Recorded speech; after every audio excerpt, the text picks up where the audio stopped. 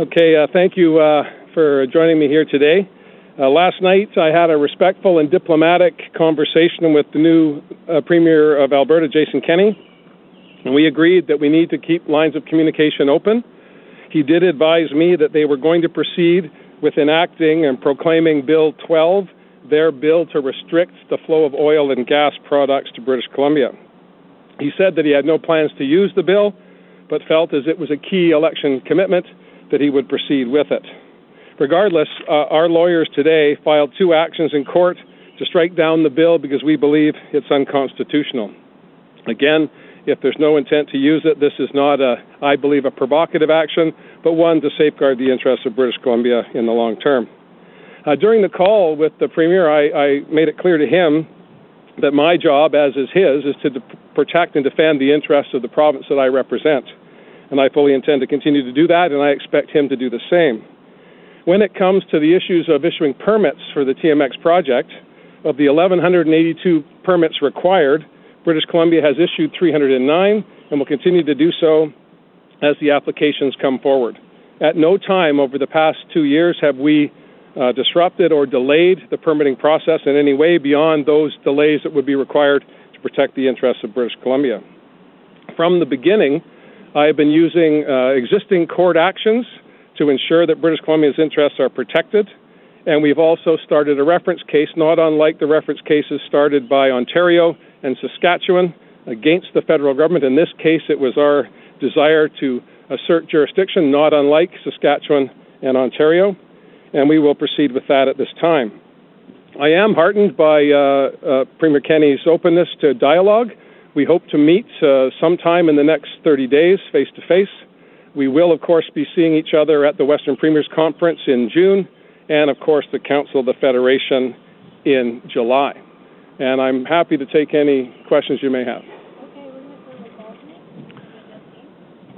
Premier, can you explain what is the fundamental difference in principle between you being in court on 2 cases? One, arguing that Alberta does not have the right to restrict the flow of one fuel product, and you arguing also in a separate case that your government has the right to restrict the flow of a fuel product, albeit different products. One's heavy crude, one's not. But isn't that a sort of a contradictory situation? I don't think so. What we're in court doing is asserting our right to regulate products that move within British Columbia, not just by pipeline, but by rail, by other mechanisms. And I believe that's in the interest of our marine environment, our natural environment, that British Columbia would have a say what comes in and what goes out. With respect to the action by the Alberta government, it is to impair trade between 2 jurisdictions. So it's a trade question in the case of Alberta and British Columbia with Bill 12, and it's a jurisdictional environmental protection issue in our case. And again, not unlike, as I say, Ontario and Saskatchewan saying we have the right to assert in this area.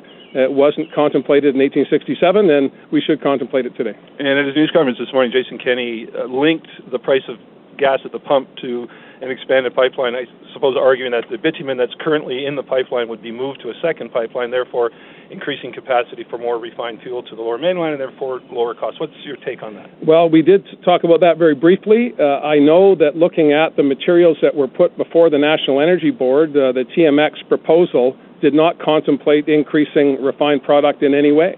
In fact, quite the opposite. The documents demonstrate that the refined amount is about 55,000 barrels a day today. The capacity is 60,000 barrels at the Parkland facility.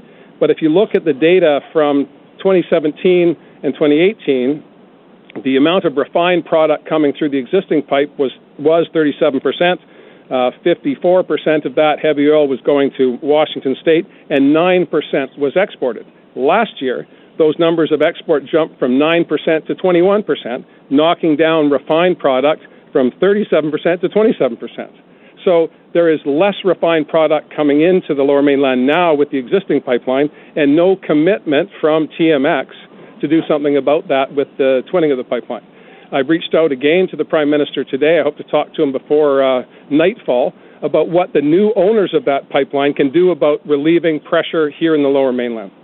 I can't rationalize the outrageous spike in prices here relative to other jurisdictions beyond what I've said several times, a lack of supply.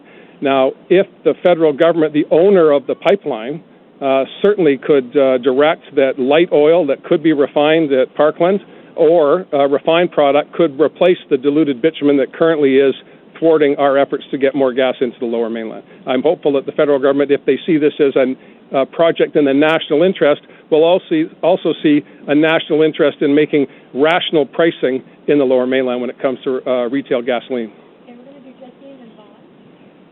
Premier Kenney also seemed to be taking the same line as the BC Liberals' opposition here, which is that you are entirely responsible for what's happening at the pumps in places like Vancouver and Victoria. And I'm just wondering, how much of that do you bear in terms of your responsibility? Are you to blame for what's happening? Well, I mean, obviously it's the role of the opposition to blame someone. They never would take responsibility for 16 years of allowing a situation where refined product in the Lower Mainland got to the point that it is 27% of that's coming in from Alberta. Someone's responsible for that, I suppose, but the traveling public cares not whose finger's pointing where. They want prices to come down, and I'm trying to take steps, working with the owners of the pipeline, the federal government, to try and see some way that we can reduce the export of diluted bitumen and increase refined product coming into the Lower Mainland. That will help stabilize prices as other refining capacity comes back on stream. And Don Wright is doing some work for you. Have you got a timeline, and when do you expect to see some recommendations for? Well, Don's going to put some options before me. We talk every day. Data on the refined product coming into the Lower Mainland, for example, I was unaware of until last night, and I'm sharing that with the public through you. And it's undeniable that there's more bitumen coming in and less refined product coming in, and the consequence of that is prices are going up. Is that the basis for moving forward on this? If the Prime Minister or the owner of the pipeline were to agree that first priority is addressing shortage of refined product in BC, moving that through the pipeline first, is that the basis for you maybe changing your mind about supporting expansion of the pipeline? I've said all along that I didn't believe that Burrard Inlet, the center of the largest metropolitan area in British Columbia, should be a terminus point for the export of diluted bitumen. With the uncertainties about what reaction diluted bitumen would have in a marine environment, that's still unclear. I think more work needs to be done on the marine protection side. I've made that clear to the Prime Minister. They're working on that. They did come back to look at, obviously, the inadequacy of their consultation with Indigenous peoples and also the absence of any review of what the marine consequences would be. I think that was inadequate, but it's a start. And on what goes through the pipeline, obviously, if we're bringing refined product into the Lower Mainland, that allows us to relieve prices for citizens. And that's not just a provincial objective, that should be a national objective as well. So you want the federal government to do that, but you're not saying, and in return, what will you do? I think that I didn't come out to negotiate today with anyone. I came out to do as I've been doing since I was sworn in, to say to those who want to turn Burrard Inlet into an export terminus exclusively, that's not something that's in the interest of British Columbia. If there are other issues that we can talk about usefully, I made that overture to the new Premier. He graciously accepted that. I've talked regularly to the Prime Minister about this, so I think there is an opportunity for the three governments to find a way forward, but there is a lot of work to do, and what we're focused on right now is the unacceptably high retail price for gasoline in the Lower Mainland. And that problem needs to be resolved, and we all need to work on that together. Mr. Kenney expressed some concern about that for the traveling public. I'm hopeful by not implementing the elements of Bill 12, as he said he would not, that we're in a better place than we would have been perhaps when you were asking me these questions when they were in the heat of an election campaign. Okay, we have Mary, Tanya, and then Mike. Premier, I'm just wondering, with these threats from Premier Kenney, quite a bit of the fuel through a spur line heads down to Washington State. Is there concern over some of this rhetoric that we could this could trigger a cross-border trade war? Well, we've got no shortage of those now. Before Mr. Kenney showed up, we have what I believe to be unlawful tariffs on aluminum, on steel. The softwood lumber dispute carries on. A gang that's like part 10 of the most awful play running on Broadway. We continue to not be able to access U.S. markets with our lumber products that are in high demand in the United States. So I don't know if this adds to an already troubled relationship when it comes to trade. At the same time, I have developed a positive working relationship with Governor Inslee. I think that that's in the interest of British Columbians. The Leader of the Opposition disagrees with that. He wants peace in some days and war in other days. So I believe the best way forward is to be reasonable every day to anyone you're dealing with, and hopefully we'll find a place where we can come to an agreement that will see the costs go down here, or more access to refined products, so the costs will go down here. Premier, you mentioned off the top that BC has launched 2 actions in court. Could you detail what those are, specifically in regards to injunction? Are we talking the constitutional challenge? Both, and best ask Minister Eby. He'd be happy to talk to you about that before the end of the day. I'm sure you'll be able to get him before question period. But the details were made known to me this morning when the action was taken, and he would be able to give you a better answer than I could. Anything else on? Well, you got me? No? Okay.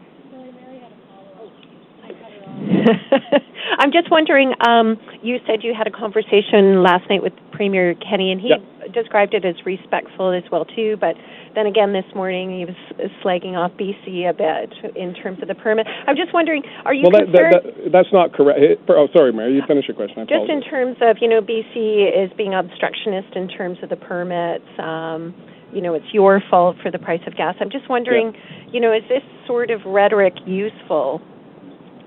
Well, again, I'm confident that we'll be able to work together on those issues that we agree on. Similarly with former Premier Notley. I mean, there was much to be said about 2 old friends disagreeing, but at the end of the day, her responsibility, as with Mr. Kenney, is to protect and defend the interests of Alberta. Mine are to protect the interests of British Columbia, and I'll continue to do that. Rhetoric is rhetoric. It's unfortunate that I don't just hear it in question period. I hear it on my morning news broadcasts from Alberta, but the conversation was quite cordial. We had some good laughs. He's got a sense of humor. That puts us in a good spot right off the bat. And he is a seasoned and accomplished politician at the federal level. He worked very hard to ascend to the position he's in now, and I don't believe he did so just to be combative. I think he did so to advance national interests and Alberta interests, and I'm hopeful that we can find a way that we can do that together. Hi. I'm not going to look at you, Mike, because then these guys get my ear. You okay with that? Sure. Okay. You said during the election that you would use every tool in the toolbox to oppose the Trans Mountain Pipeline. Is that still your commitment to British Columbians? We said during the campaign that we didn't believe that, as I said at the start, Mike, that an export terminus for diluted bitumen in the lower mainland made sense. When the initial pipeline was built in the 1950s, it might have made sense. I'm not certain it makes sense in 2019, 2020. When it came to looking at our legal position, this has, again, been well canvassed. Minister Heyman has been answering these questions for almost 2 years now.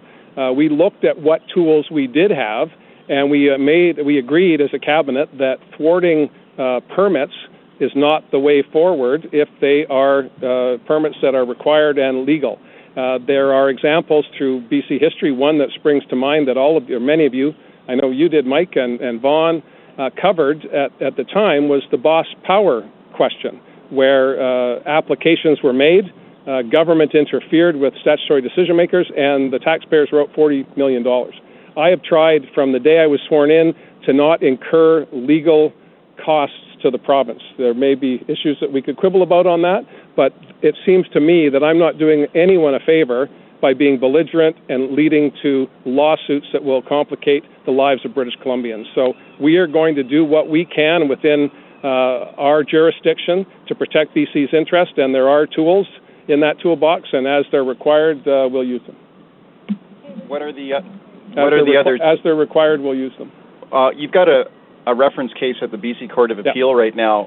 Depending on the outcome of that, if that doesn't go your way, what's your next card you're going to play? Well, again, when you're playing poker, you should keep your cards in your hand, so you need to play them, Mike. If I showed you what I had, you'd write the story and there's nothing else to do tomorrow. So I think we'll just keep it going. Okay, we're going to do Binder, Dirk, Gotham, and then end with Rob and Clifford.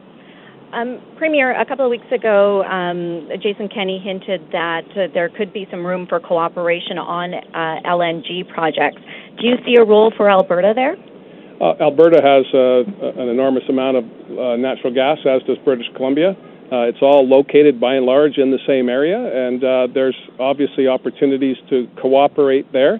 We believe that the joint venture partners are looking at almost exclusively at BC Gas because of its abundance, because of its proximity to the coast once all of the other works are done.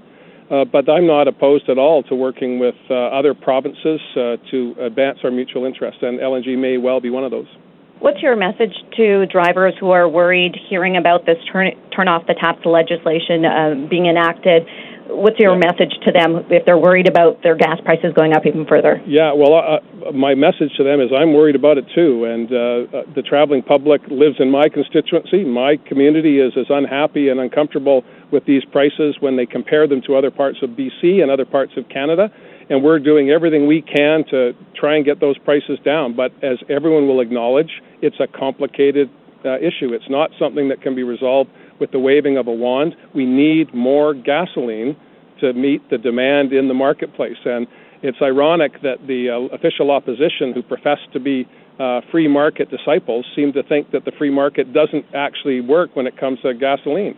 So we're going to try our level best to bring these costs down. I've said, and I will say directly to the Prime Minister, but I've said to his people today, that you own the pipeline. Get some gasoline into that pipeline so that we can relieve pressure in the Lower Mainland. That can be an immediate fix. Immediate as much as you can be immediate in these matters. There's not a lot of supply in Alberta, but they do have, I believe, space to bring more light oil into the refining capacity of the Parkland facility, and that would at least help in some small measure. As other refineries that do service the market come back on stream, that will help as well. But again, the traveling public has to have confidence that I'm going to be defending their interests against provocative actions by Alberta. But I will say that Premier Kenney did not make any threats of any kind. We had a diplomatic and courteous conversation last night, sprinkled with some humor and some hope for the future. And I'm confident that we can get these prices down, but we need cooperation from Ottawa, and we do not need provocative action from our neighbours. My question's kind of similar to Binder's, but now that this has gone to court, what should business in British Columbia be thinking, and also the motorists about rising fuel costs, about lack of supply, just everything kind of going out of whack for the next little while? Well, I think, I've had some of the most capable people in the province of British Columbia's government looking at these issues intensely for the past 30 days. And coming back with solutions has been difficult. But we have to keep at it. We have to keep working every day to make sure that we're not leaving any stone unturned to try and relieve the pressure that consumers are seeing right now.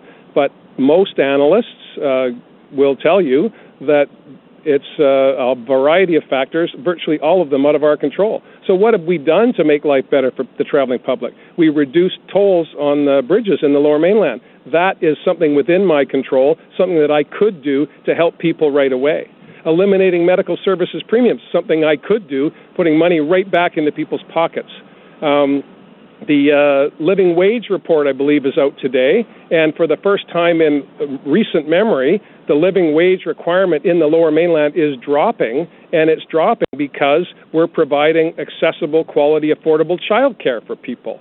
So we're trying on a whole range of fronts to reduce costs on people, and the gas price thing comes whack in the middle of that, and there's very little control I have over that beyond those. People like to go quickly to taxes, but you don't see a 40-cent increase in a liter of gasoline over 3 months because of a 1-cent increase in the gas tax. And I think most people get that. There's a market distortion here. We need to find a way to fix it, and that's going to require a whole lot of effort by a whole lot of people.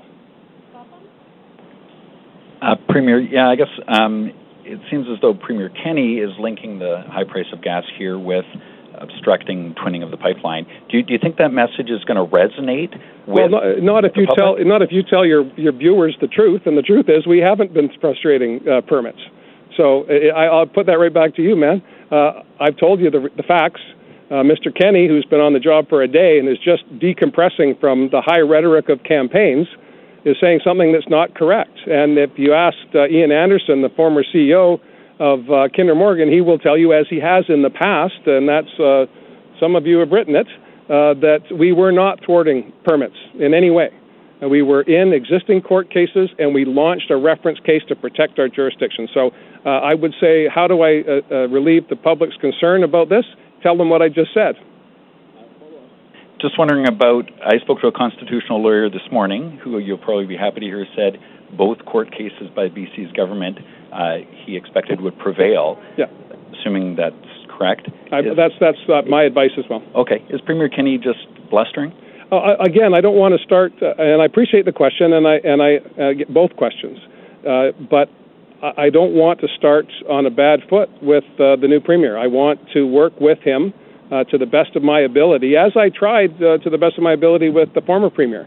I've tried not to be provocative. I've tried not to elevate the rhetoric, and I think that that's what most people would prefer to see. Figure it out, you guys. We pay you good money. We send you to do these jobs. Do your job. And that's what I'll try to do. Premier, just trying to tie some of your answers together and make sure I'm not kind of mischaracterizing it. Thank you.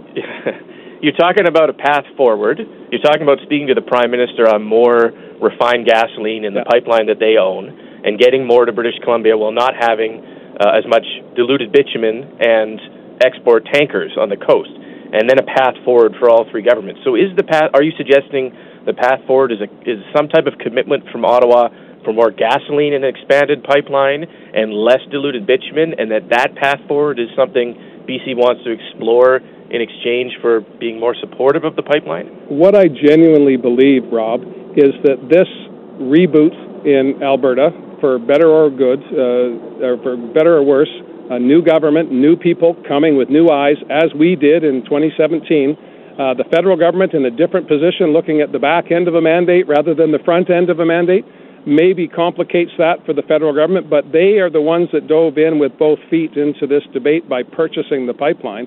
They are the owners of the infrastructure that is declining in value to British Columbians, increasing in value to those who want to export diluted bitumen. I don't see how that is a sustainable position going into an election campaign, and I'm hopeful that they will understand that their first course of action should be to try and get more refined product into the Lower Mainland.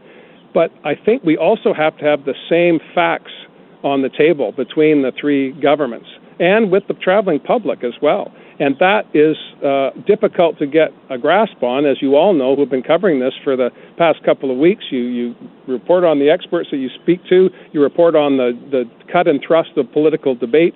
Mr. Wilkinson's concerned about performance. I'm concerned about the traveling public. I'm concerned about people. And we've been reducing costs in a whole range of areas. And this one area that we have little or no control, sadly, is the one that's staring everyone in the face, and they see it every time they pull up to a pump. And we need to do something about that. I understand that. And I believe the best way is to have shared facts.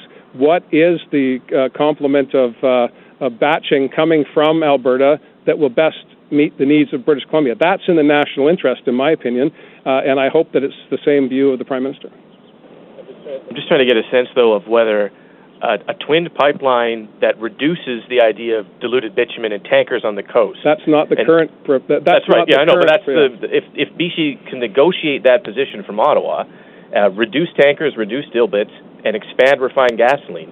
Is that a path forward to BC supporting a twin pipeline? I'm just glad I didn't put all my cards on the table as Mike asked, or you would be looking at them and you wouldn't have asked me the question. We're going to sit down with people and work out what's in the best interest of all parties.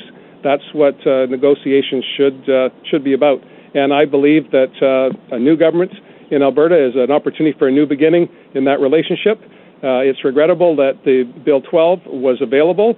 It's regrettable that the Premier felt he had to enact it. But again, I have no problem with that. He said he would do it, and he did. And I think most people prefer to have politicians that say things and then do them. I've said repeatedly that I want to protect BC's interest, our marine environment, making sure that Indigenous rights are respected. We're well on the way to doing that, but there's a bit more road to go yet. Happy 5-year anniversary as the leader of the NDP. I'm going to change topics here. I know you've been busy over the last 5 years, 24 hours. Global has a new story out on money laundering, saying that it started when the NDP was in power. Do you feel like there was responsibility from the previous NDP government, one that you were a staff member in terms of opening the doors up that allowed widespread money laundering in this province? I haven't seen the reports by the Global reporter. I'll take a look at that as the day unfolds. I've had these other issues top of mind. We have received 2 reports now, one from Mr. German and one from Ms. Maloney. Government is reviewing those, and we'll be taking action in the short term on those reports, and there'll be more to say on that. With respect to when did it start, I mean, you could make the argument that when Bill Bennett brought in Go BC grants through bingo halls, that could have been the beginning of money laundering. I think that what we need to do is stamp it out. We've taken steps based on Peter German's first report to clean up the casino sector, but there's much more work to do, and I just don't know what the value is of going back 2-3 decades, or 2 decades in this case, and saying, hey, that's where it started. I mean, every tree starts with an acorn if it's an oak tree, but if it's a maple tree, it starts with something else. So, as you know from what you've heard, no doubt from constituents, I'm kind of focused on forestry because of forestry questions. There is huge thirst from people out in the public, as you've heard from constituents and as you're hearing in cabinet, to find out why this happened, how it happened. So you say, there's no point in going back 2 decades, but the public wants accountability in terms of what happened. So are there significant questions in your mind about decisions that were made then and whether that accountability will be found going back as far as it needs to go to figure out how this started? Well, I agree with you, and I don't want to be dismissive of the question or dismissive of the work, the good work that's been done on this file by those independent reports that have been done, as well as the reportage from the media to keep this very much in the public mind. And I'm not oblivious to that, and we have a plan going forward. We're working on that, and we'll have more to say about the terms of that in the weeks ahead. But I take the question that we need to know when it started, but more importantly, I think for the public, they want us to make sure that we're putting in place measures to stamp it out. And that requires, again, cooperation with the federal government. Minister Blair has been working with Minister Eby and Minister Farnworth very cooperatively to this point in time. Again, it's regrettable that the federal election is looming, but the federal government still has its responsibilities. I'm sure they'll discharge them. We want to see accountability and consequences for the actions, and the absence of prosecutions has been a big issue, and that really is what upset the apple cart in our terms of what do we need to do as a government last fall when the prosecutions were thrown out that we expected to see that would lead to convictions. Happy anniversary. It doesn't seem like 5 years, does it? Walk away from the microphone. Walk away from the microphone.